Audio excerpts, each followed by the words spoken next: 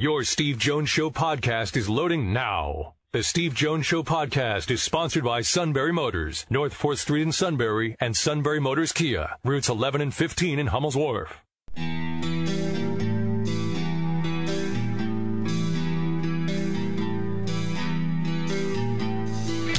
Sports talk where your voice counts. This is the Steve Jones Show on News Radio 1070 WKOK. Now from the Sunbury Motors studio, here's Steve Jones. Sunbury Motors, 4th Street in Sunbury. Sunbury Motors Kia, routes 11 and 15 in Hummel's Wharf, and online at sunburymotors.com.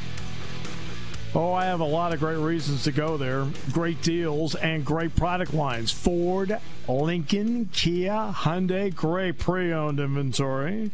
Fabulous sales staff, great deals, a great service department, all at Sunbury Motors, 4th Street in Sunbury. Sunbury Motors Kia, routes 11 and 15 in Hummel's Wharf. Our play-by-play call of the day. What would the Stanley Cup playoffs be without Dave Mishkin? Keeps it in for Kucherov, right circle shot blocked. Rebound Sergachev, right circle Kucherov, shoots blocked. Point high slide. Shoots, score! Score! Score! Brayden Point! Brayden Point! Brayden Point! The Lightning win it! They win into the fifth overtime! 3-2! And they lead the series 1-0. Former Hershey Bears play-by-play voice, the voice now of the Tampa Bay Lightning, Dave Mishkin. I was cracked up when Mishkin was paired up with Phil Esposito for years on the Tampa Bay broadcast. He's, yeah, right? And then Esposito like, now here's what happened. Before we get to Dave Refson, listen to this one. Big Ten TV contract, by the way, is up in 22-23. One official from a Big Ten school told Dennis Dodd of CBS Sports that Nebraska would be welcomed back with open arms. They were at, well, what about the fact that they left the conference for the Big Ten in 2011? He says, who cares?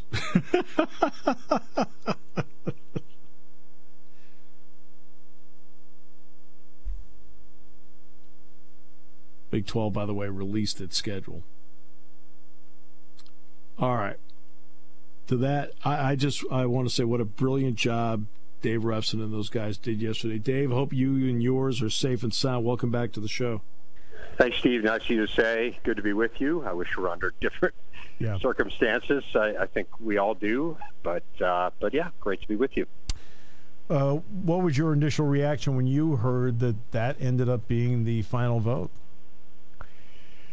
Well, I don't think I was particularly surprised. I guess people I had talked to kind of on background over the weekend had let me know that this was certainly a very real possibility, that it wasn't a done deal by any stretch, but that it absolutely could happen if things didn't turn around and if there wasn't better information kind of than people inside the league were hearing.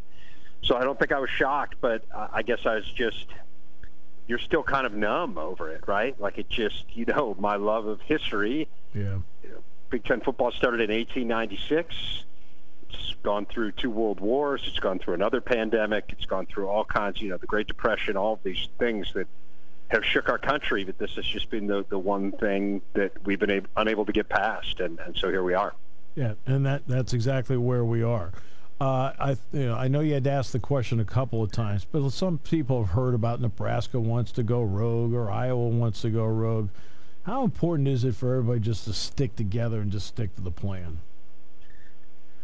Well, again, I don't really know all of the legalities of that. I think one of the great things about the Big Ten through the years has been that it is kind of an all for one and one for all, and that different schools bring different things to the league, and that there's still an understanding that everyone kind of shares alike, whether it's financially, whether it's, kind of in aligning with one another on issues, on rules, on all of those kinds of things. So, yeah, I guess I think based on the history of the league and based on kind of the way that it's always presented itself, it is important to all kind of be on board. And I think you can understand the disappointment. I feel terrible for everybody involved. As you know, this is a time of year where Jerry and Howard and I are usually on our bus tour Yep. And you see people grinding away. And I always say to people, I feel for the teams that don't have successful years, right, that go 0-12, because, man, those guys grind in camp just like everyone else. That's and right. we see it firsthand. And these kids deserve to play. And so I guess I feel terrible for them. But it just isn't in the cards this year. So I feel for the players. I feel for the coaches and administrators, and I obviously feel for the fans. I mean, look at our core. You and I are fans. Sure. We're all fans. We love the sport. We can still cover it objectively and be fans of college football, and I am, and I have been basically the entire portion of my life that I can remember. So it's hard, man. I mean, I really, really feel bad, but I think it's the right thing, and I hope that everyone rallies around the notion that it's the right thing, as difficult as it may be. 13 of the 14 Big Ten programs practiced on Monday. What does that tell us about the hard work put in by the coaches, the medical staffs, the trainers, and the discipline of the student athletes that they had to show for a couple of months to get to that point? I think it speaks volumes. I know there were teams practicing yesterday, too. Yes. As the announcement was going on. So I get it. I mean, I think everyone gets it. I think it tells us they're dedicated to their craft. I think it tells us that they care deeply.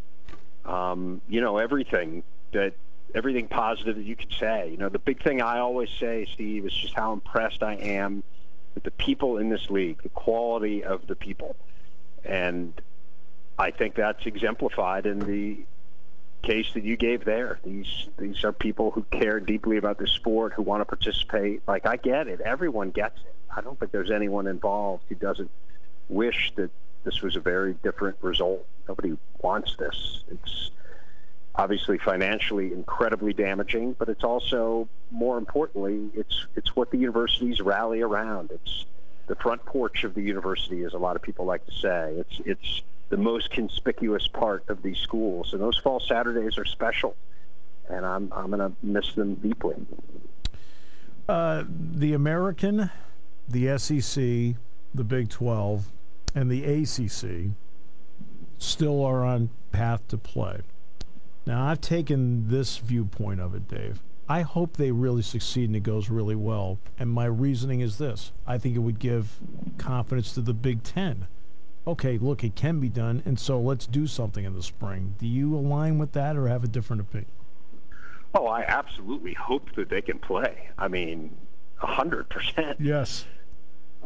But I guess the issue to me is that, kind of based on what I've been told and where we are right now, I think it's going to be difficult to do it. Steve, to play right now and really to practice in a contact manner. Yep. And I think when you ask, okay, well, why did it get cut off yesterday? I think ultimately it got cut off yesterday because people weren't comfortable moving to contact. Because when you have contact, you need to contact trace. That's right. And they just don't feel confident in that ability to do that. And also, when you move to that level of actually playing the game, you have to be 100% confident that the people that you're putting on the field don't have COVID. Right. And our testing just isn't at a place right now where we can do that. We don't have the tests where you can test everyone in the morning and say you can go out there and play in the afternoon. And that's the only way you really have certainty. So I hope that they can do it. I would love to watch it as a fan. Yep. And I agree with you. I think it would give us certainly a far better chance of having Big Ten basketball and maybe having Big Ten football in the spring and all of those things that I passionately want to see. So, yeah, of course I'm rooting for them. But from what I've been told, I think it's going to be a very difficult needle for them to thread. Right, and we're going to all find out together, you, me, and everybody else, as to whether the NFL can do it, as to whether the colleges can do it, and so forth. Ryan Day said today he's exploring ways to get his football team on the field as quickly as possible, including a spring season that begins, he wants, in early January and wraps up before the NFL draft in April. Any indication from the Big Ten about what they could be exploring as to when they'd like to start, how many games they'd like to play, when they might be able to come forward with some sort of plan? Not really. I asked Commissioner Warren about that yesterday, and I think that was kind of step 2, and he was still at step 1. So in the people that I've talked to, look, I think that's also going to be challenging. I think it has to be an abbreviated season for a couple of reasons. I agree. The biggest one would be if you want to come back in the fall, you can't ask kids to play anything close to 2 full seasons in that time frame. Now, if you think about a team that wins the national championship or even plays in the national championship game, they play 15 games. Right. So could you play within your division and then play a moderately abbreviated fall season? I think you could. I don't think that's unreasonable. Could you go 6 and then 11, right? Like that's not that much more than 15 right in a row. Right. So I don't think that's unreasonable. Could you, and if you wanted to do it, of course, doing it earlier. I think if you're going to do it earlier, maybe you explore trying to get teams in clusters around the several indoor stadiums that are in the Big Ten footprint, particularly if you can't have home games anyway. In terms of having fans, maybe you just do it that way and you play games on Friday and Saturday and Sunday. I don't think that's unreasonable to think that you could explore that. A lot of schools are having remote learning options anyway, so maybe kids just say, all right, well, I'm just going to have to be remote. Or maybe you figure out a way by then for them to travel to these locales as a group after being on campus for most of the week. I don't think it's unreasonable to think we could get there in 4 or 5 months.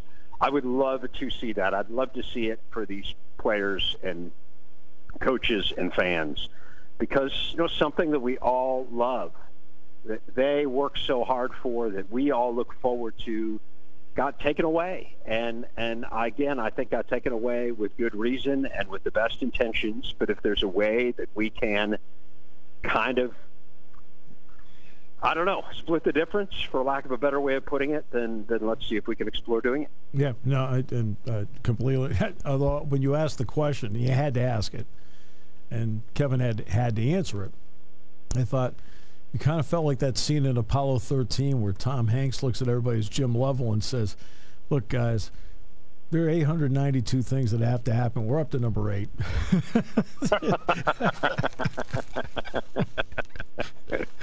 That's about how it felt, going through that, because obviously, everybody's just trying to work their way through it. What would your opinion be on programs having, quote, we talk about spring football, fall football, so they can be ready for the spring? Oh, I absolutely think they should. I mean, one of the things that I think troubled me a little bit as people were talking about this was this notion of, well, they're safer on campus and now we're going to send them home. Why are we sending them home? Right. They're students, school's in session. Most of these schools are having students on campus. And again, people say, well, how can you have students on campus but you can't play football?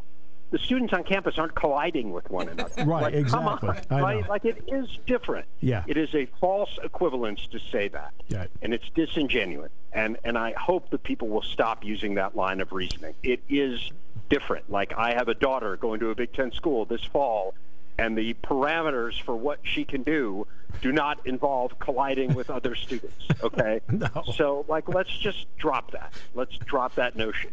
But they are students, and they can be there, and they should be there, and I absolutely believe they are safer and better off there than they are going home. And so anyone who wants to stay, I think, should be able to stay, and I absolutely think it's the intention of these schools to have them stay. And I can guarantee you in the class that I teach, and I will be teaching, at least I'll attempt to teach in person, there's no colliding.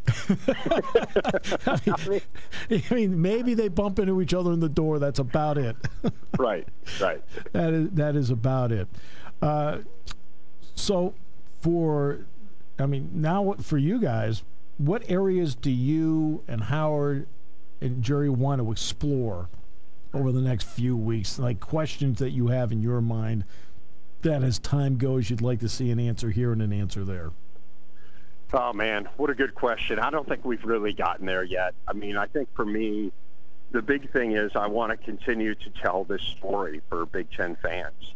This story doesn't end when there isn't football. There's a million stories out there on Big Ten campuses that are going to unfold here in these next few weeks and months, and I hope that we can still figure out a way to tell them. Part of that would involve previewing teams and kind of getting ready for, hopefully, for basketball season and maybe for this winter slash spring football season. But part of it would be telling the other stories of what's happening. And how people are getting along without the game and the impact it's having on student bodies and on communities and all that. And so I think that becomes our goal is I think we've done a great job. I'm really proud of how relevant we stayed. Yes. While there wasn't sports this spring. And, we did an all-decade team for basketball and football that we were really proud of. We had more social media views than we had in the previous year by far in that time frame. Our ratings were good. So there's still an incredible thirst for this. And I think, look, this is where you're challenged. This is where you are challenged too, right? I mean, what are you going to talk about when you can't talk about Penn State football? We're all in that same boat. And it's painful, but people still love these sports and love these schools. And so that becomes, that's when you know whether you're good at what you do is can I continue to make it interesting in the absence of the biggest part of it? Obviously, this is a day-by-day basis, but Dan Gavitt so far has expressed confidence in trying to put a college basketball season together. They'll make some sort of decision, it sounds like, next month. The Big Ten, of course, has to make its own decision, but how important would it be for the Big Ten, in your opinion, that the NCAA from Indianapolis says, yeah, we think it's go time for us? Well, Dan Gavitt's such an impressive guy, as sure you know. is. And there is this sense of, why don't we have more centralized authority in college sports? And I think Dan Gavitt, in a lot of ways, provides that in college basketball. He really does. And so if Dan believes it can be done, I'm with him. Yes. I think everyone's going to have to work really hard. I think they're going to have to be creative. I think maybe there are some ways, again, can you cluster teams in certain areas, again, particularly because we have a lot of remote learning. We have more time. Hopefully the testing will be better. I mean, I do think that's a huge thing. Like, you have to know that people don't have this when they go on a field or on a court against one another. And that's why the bubbles work, because you can control it to the degree that you know. If you read about what's going on in the NBA bubble, I mean, you can't walk down the street without someone knowing that you're doing it.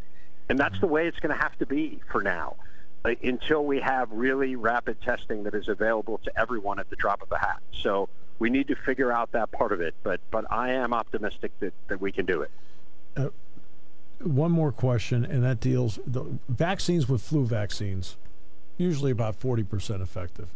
If there is a vaccine, which they're talking about at this point, what kind of confidence would that give everybody just by the mere fact that they would have one that appears to have the same effectiveness as an influenza vaccine?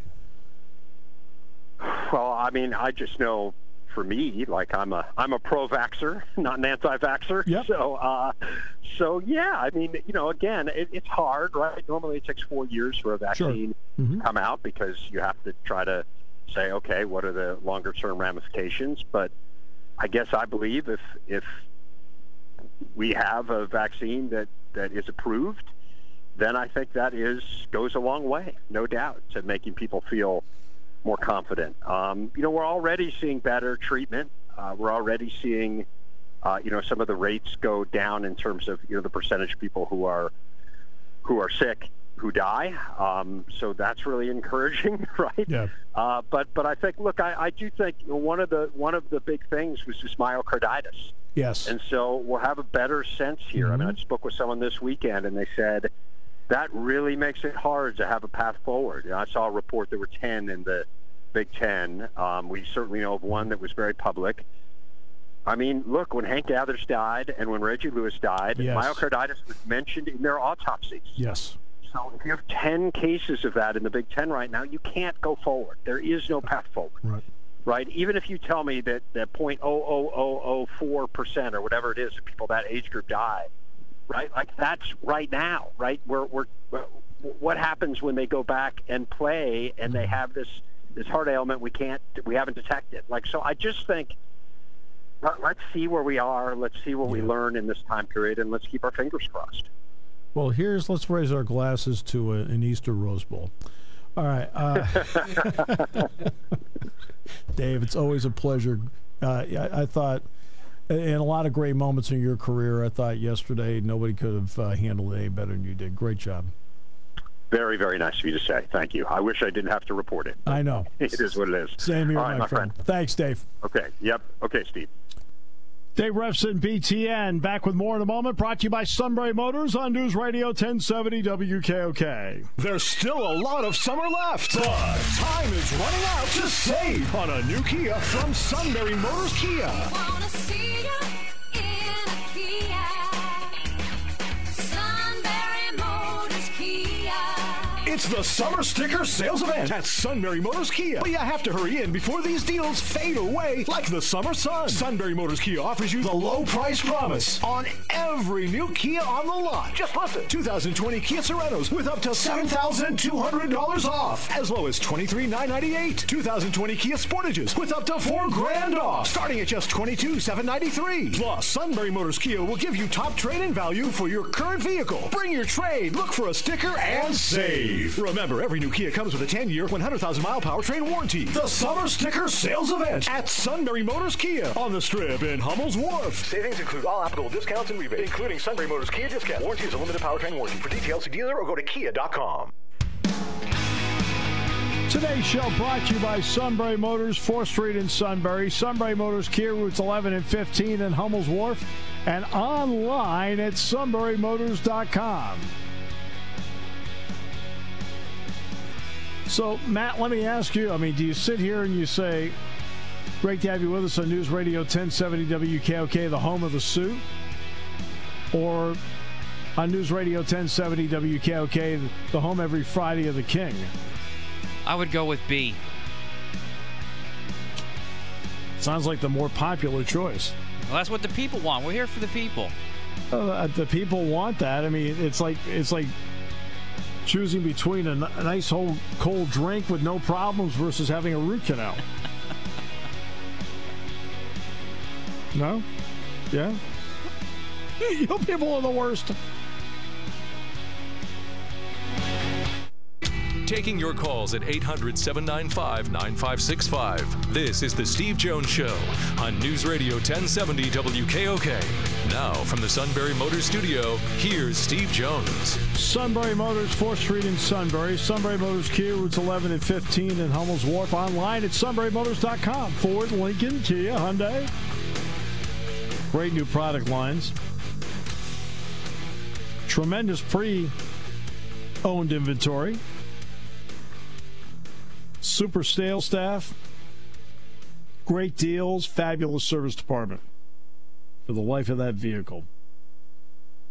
All at Sunbury Motors, 4th Street in Sunbury. Sunbury Motors Kia, routes 11 and 15 in Hummel's Wharf.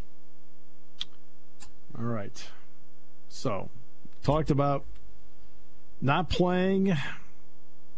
I think that when you look at playing in the spring semester, don't bother calling it spring football. You're playing in the spring semester. Maybe you start to ramp up your preseason practice. You go through a fall practice in October, allow them 15 practices over 30 days. Take November off for conditioning. December, conditioning, you've got finals, then come out of finals, then you start ramping up for the preseason, and by the third week of January, or in the NFL's open week between the AFC and NFC championship games and the Super Bowl, you play. Then you play again the Saturday before the Super Bowl. And then incorporate a bye week in case you need it, or or do what they did with the 10-game schedule. So you got last week of January, which is open. The NFL's not playing. It would fill a tremendous void. The ratings would be incredible. This is again if you can do all this safely. Then you play the Saturday before the Super Bowl. Man, it's going to be that's going to be big. Saturday after the Super Bowl, Saturday of the Daytona, which I think is the Daytona 500, and Saturday after, so you got 28th Super Bowl, Post Super Bowl, boom, boom. So now you've got 5 games in by the end of February. Take a break. A week. Then play the second week of March, third week of March, fourth week of March. Now you're at 8 games. Get that 9th game in April, and you can play that on a Sunday if you want. If you don't want to collide with the Final Four. If the Final Four is then, if the Final Four is pushed back, then you can play, then take a week off, then play mid-April, and then right around where the blue-white game would be, you play the Big Ten championship game.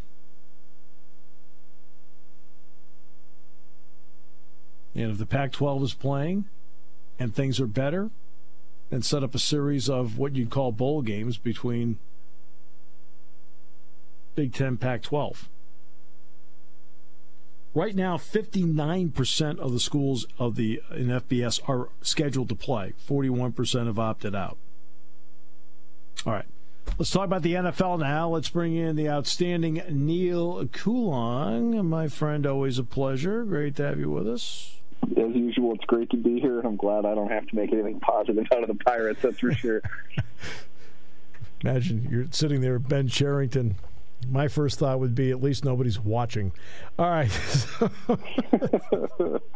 Truth. Oh, my goodness. All right. So the Steelers have gone through camp to this point. Anything noteworthy about this camp? And also, do they have anybody on the COVID list right now through the first, it's almost 2 weeks now. Yeah, James Washington was the name to watch on the COVID list, and he got off it a couple days ago. And then Justin Lane was added to the roster off the COVID list earlier today. I think I want to say that there's 1 or 2 people that are still on it, but I really don't remember who they are off the top of my head, which probably suggests the value of those players to this point in camp. I mean, the value, sure, I think, of this training camp, not playing preseason games. They're not in contact for nearly as much time as they've been in contact in past training camps. We're not going to really hear anything about injuries. All we're going to hear about is the COVID list. And if there are only 1 or 2 people on it, none of which I can really think of off the top of my head right now, you got to think this is, from a health perspective, and kind of ironically, the healthiest camp the Steelers have ever had. I mean, it's not an issue of having 8-9 guys out with various, football-related injuries, as Mike Tomlin would say. You have to think with that they're getting some work in, but without access to see what they're doing, we really have nothing to go on. And it really feels like it hasn't even really started. This isn't even mini camp right now. It's a lot of football in shorts.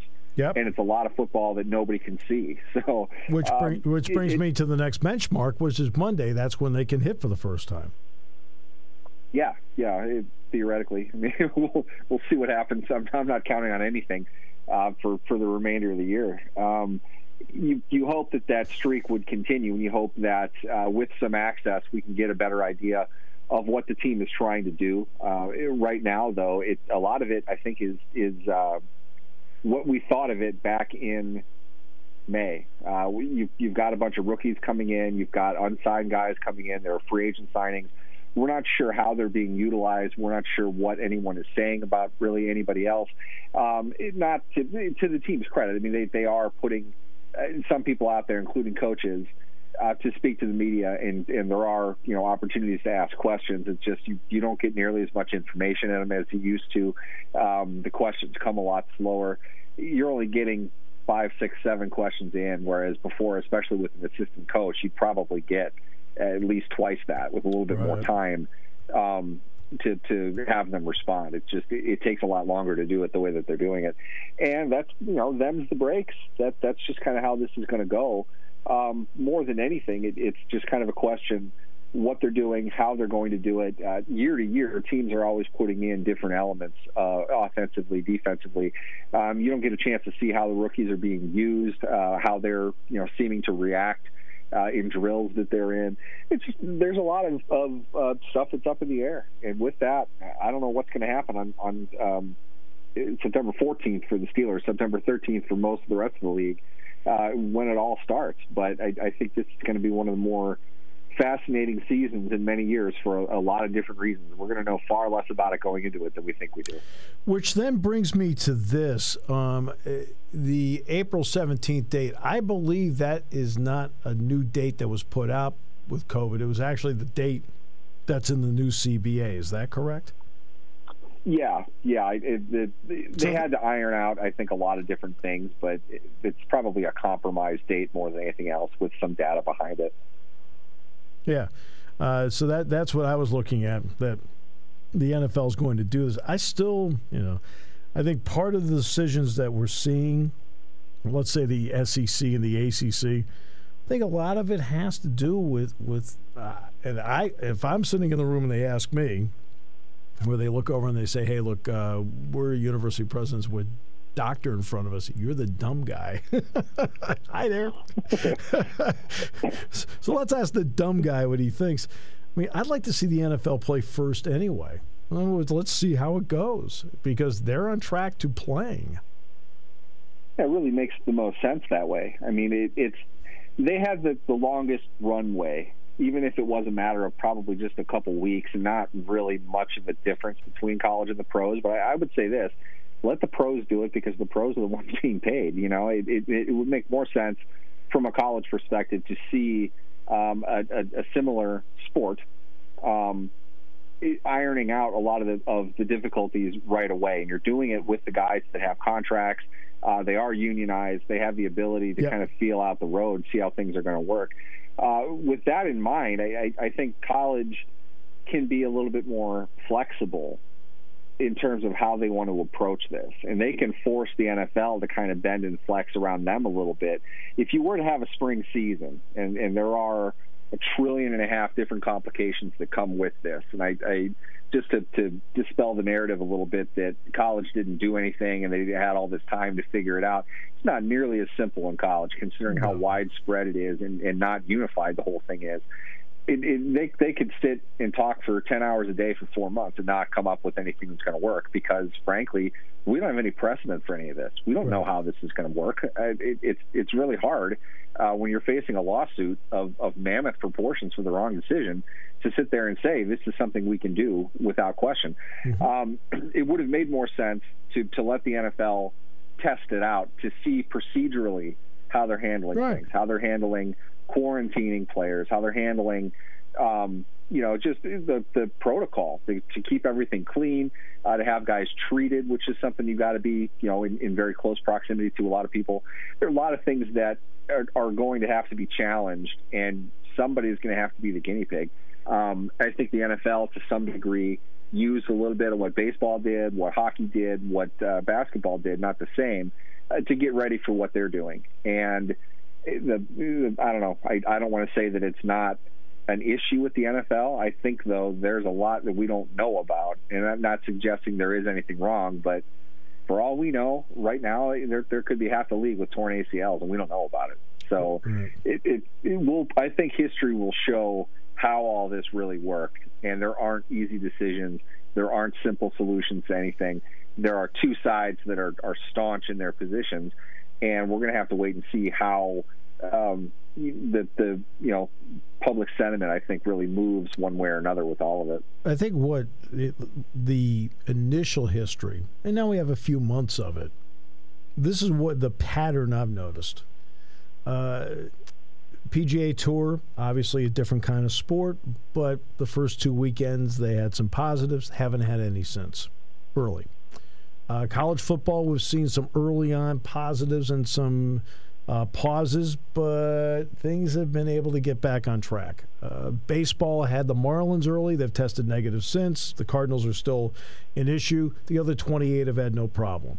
The NHL had problem the first, week, like especially Tampa Bay when they were practicing their own city. Then everybody else kept going. They haven't had a problem since. It seems like all the problems have been early, and then people have figured out how, through protocols, to at least manage problems.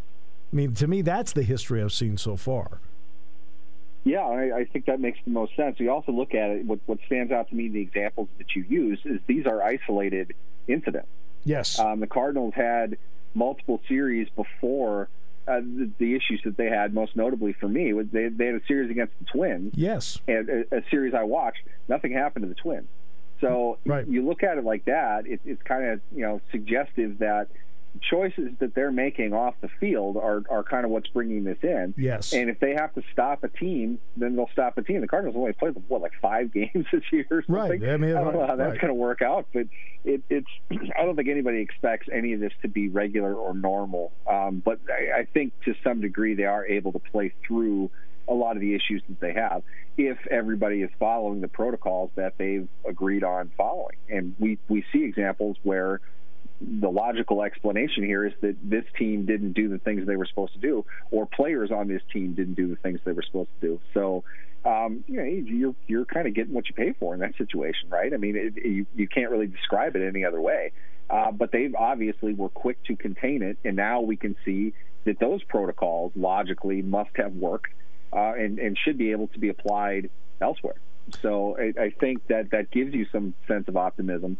But the real challenging thing is we're not looking at a grand display of anything. We're looking at probably 2 players that went out and came back. Yeah. And it's going to spread if that's the case. It's really, really hard to get 100% adherence on something like that. And I think that's going to be the challenge for everybody, especially in a football environment, largely at the NFL, but even more so in college. When you've got 105 guys on your team that are going to be around, it's going to be hard to keep everybody in place. I mean, I don't know about you. I snuck out. I broke curfew. I did stuff like that. You can see people doing that. And I for better or worse, I think that's what's going to happen. But I don't think, from what we've seen to this point, we should expect a massive outbreak throughout the entire league. I think, if we ruin the integrity of a season because a team can't play a game or two in the NFL, that's destructive. In baseball, you can get away with it 3 or 4 games.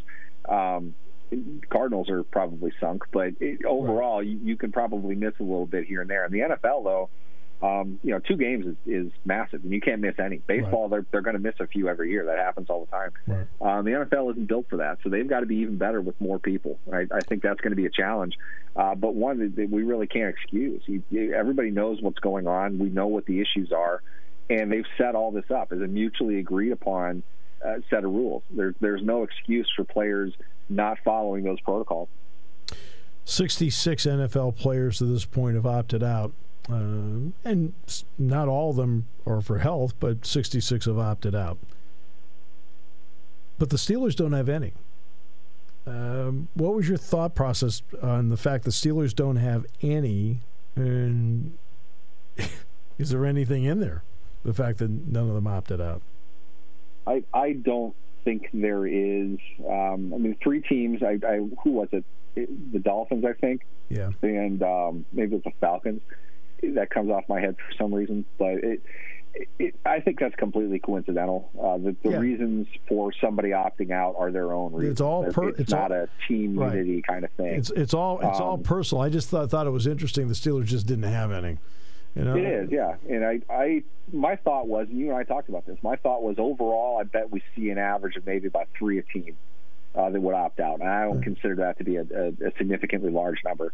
And we're under that even, with the exception of the Patriots, that half their team opted out for, I'm sure, totally pure and ethical reasons. Excuse me. Nobody else really had a... You all right? We should edit that part out. I don't think anybody had I don't think anybody would have gone as far as to say, you should be doing this for us, your teammates, for your brothers. Right. I don't think any of that junk was used. And at the same time, I think there are a lot of people that were on the fence about it, and they considered it. But this is a lot like the discussions regarding the building of the collective bargaining agreement. As far as the players are concerned, you have a massive disparity from the bottom to the top. And the reasons for those at the top wanting or not wanting a CBA to be signed are going to be completely different from the guys at the bottom. So I think this is very similar. You have guys with 4 kids. Some of them might have health concerns. That's right. They're going to think a lot differently than the rookie who's just coming into the league. And that's understandable why they would be in that position. So I get overall why a guy wouldn't want to play.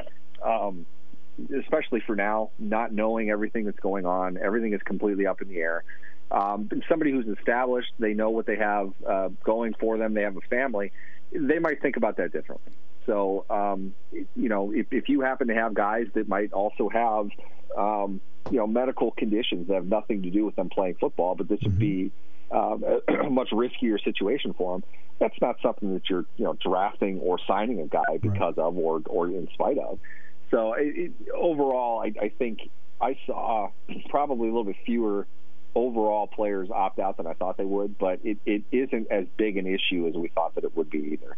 Who's even the biggest name to opt out? I mean, the one, Tre'Davious White was thinking about it publicly. He mentioned he was thinking about it, but we didn't see anybody significant, and that sounds bad, but I just mean a high-level, well-known, highly paid player. We know who the guys are that did it, and all of them seem to have, an understandable reason why they made the choice that they made. Absolutely. No, there's no name that the casual fan would go, oh. I mean, the diehard knows exactly who all 66 are, but the casual fan is the one that you look at. So what is the name of the dog, by the way? Ogie. Named Ogie. Ogie Oglethorpe. Ogie Oglethorpe, who made it on the show here. So, Ogie. Yeah, I'm actually amazed that's the first time you've heard him, because we've run into this situation a couple times. He does not take too well to people walking outside. Ogie. That's his domain. Ogie, sit. He's looking at you. Ogie, he is sit. Sitting, actually. There you go. See, look. Sit. Now he's going to protect his food because people are outside. Therefore, they're going to break in here and steal nothing and do nothing but take his food. That's the dog mentality. Very, very possessive. Very possessive. I work with several people in the building like that. All right. So that's my food, man. My friend? Marked in the fridge. It's mine. My friend and Ogie, thanks for being with us. Definitely. Thanks for having me, guys. Wrap it up in a moment on News Radio 1070 WKOK. All right, great to have you with us. Our thanks today to Dave Refson for joining us on the show from BTN. Neil Riddell, Altoona Mirror, Neil Coulong on the Steelers. More coming up tomorrow, and yes, the King is here Friday. We get more calls on the King than we do anything else. These are calls disguised as, I have a series of questions, then at the end you hear about the King. It's the way it is, Matt. How about that? It's his world, and we're living in it.